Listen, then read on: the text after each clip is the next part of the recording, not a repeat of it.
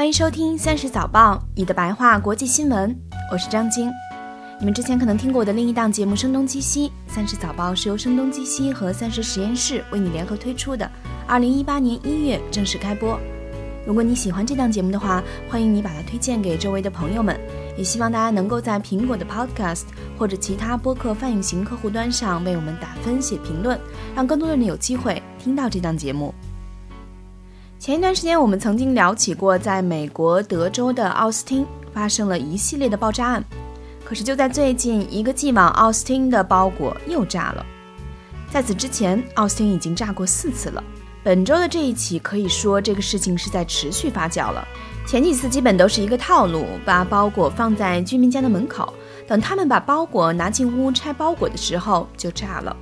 但第4个包裹是被放在路边的，并且是通过绊脚线引爆的，就是你在电影里看到过的那种地上拉了一根细细的线，要是不小心绊到了就会引爆炸弹。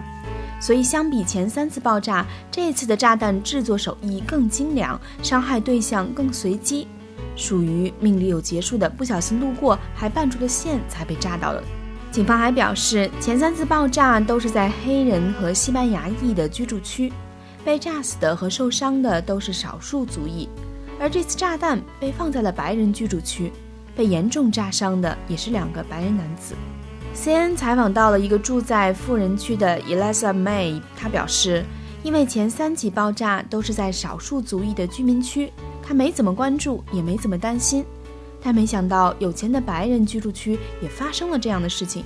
而本周发生的这一起爆炸则是发生在奥斯汀南边60英里的 San Antonio 郊区的 FedEx 快递分拣站。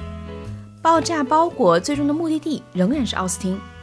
说这次剧情升级了，是因为前4次的包裹都不是通过快递公司运输的，但快递公司仍然已经提高了警惕。警方表示，目前还不确定分拣站的爆炸是不是个意外。联邦烟酒枪爆及爆炸物管理局说，他们严重怀疑这几个爆炸物都是同一个人做的。警方说，如果这是真的，那这个人做炸弹的技术实在不一般，而且会做的还不只是一种。第2条新闻，我们来聊一下又一个珍稀物种离开了我们。就在本周2，最后一头雄性北白犀苏丹在肯尼亚的一个自然保护区去世了。45岁高龄的他因为器官组织的衰败而经历着巨大的疼痛，被管理员执行了安乐死。他已经是世界上最后一头雄性的北白犀，现在唯一剩下的2头都是雌性的北白犀，分别是苏丹的女儿和孙女，都没有生育能力。在好几年前，他们3个就是世界上仅存的北白犀了。那时候科学家就在想办法如何规避这一物种的灭绝。大致的思路是从仅剩的雌性北白犀中提取卵子，和之前就保留下来的一些雄性北白犀的精子进行体外受精，再放到雌性的男白犀体内代孕。如果这办法不行的话，另外一个思路是利用干细胞技术。科学家们保留了苏丹和在他之前去世的一些北白犀的基因资料，比如皮肤的细胞，希望最终能够利用干细胞技术生成北白犀的精子和卵子。实际上，北白犀不是一直都这么少的，在上个世纪60年代还有2000头左右的北白犀，只是偷猎在上个世纪70年代一度达到高峰，整个物种濒临灭绝。虽然苏丹在当时幸存下来了，但是偷猎并没有这样结束。除了北白犀，其他的犀牛种数量也受到盗猎的严重影响，也有要濒临灭绝的。在一些亚洲国家，比如说越南，传统的医药书上都会记载犀牛角入药的事情，这也是为何盗猎如此猖獗。而就在几年前，又有传言说，一位身患癌症的越南政要因为服用了含犀牛角的药被治愈，而这些都直接推动了市场对犀牛的需求。我们前面说到体外受孕的方法，其实花费是很高的，整个流程下来大概需要900万美金。但是有些专家其实是不赞成的，一些人觉得北白犀灭绝的真正原因还没有被解决，救了也没什么用，为什么不花在救别的犀牛的种类上，还不如给他们多提供一些保护措施。另外一些专家觉得，用这种高科技的方法去救北白犀，会让很多人以为以后出了类似物种濒临灭绝的事儿，也不用太担心，靠科学就可以解决。这些反对意见最终被驳回，但仔细想一想，反对背后的终极理由大概是对人类不停盗猎的担心。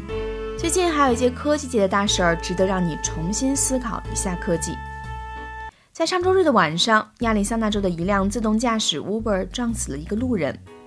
这是已知的第一起自动驾驶命案。当时的车上没有载乘客，只有一名司机坐在驾驶座，以防万一。结果这个万一还是没有防住，没想到这辆自动驾驶以每小时60公里的速度，没减速就冲上了正推着自行车走在路边的49岁的 Elaine Hersberg 女士。当时这个司机没酒驾、没毒驾、没疲劳驾驶，天气晴朗，路面干燥。Uber 说正配合当地警察在调查这一事件。亚利桑那州为了吸引这些高科技公司，在测试自动驾驶的政策上比加州还要宽松。本来加州都要考虑放宽政策了，结果《纽约时报》说，这第一起自动驾驶命案警示了一下人们，技术尚未成功，还要谨慎考虑。最近韩国和朝鲜的互动实在不少，韩国明星本来开演唱会这个事儿倒是没什么稀罕，可是稀罕的是他们居然要去朝鲜开演唱会了。半岛之间频繁的互动。韩国在周二下午表示，有一个150人的艺术家团队将前往朝鲜，其中包含了 K-pop 歌手。到时候会有一系列演唱会从3月31日到4月3日举行。最近一次在朝鲜表演的韩国歌手 Chong Yoon-pil 也会出现在出访团里。虽然去过，但他对这事儿未必也很熟悉，毕竟上一次的表演发生在2005年。照韩国的意思，这次的出行是一种礼尚往来，作为对朝鲜在2月派出代表团来参加韩国冬奥会的一种积极回应。这就是今天的30早报，感谢你的收听，希望你能够把它推荐给周围的朋友们，也欢迎大家在苹果的 Podcast 或者其他播客泛用型客户端上为我们打分写评论，让更多人有机会听到这档节目。我们明天再见。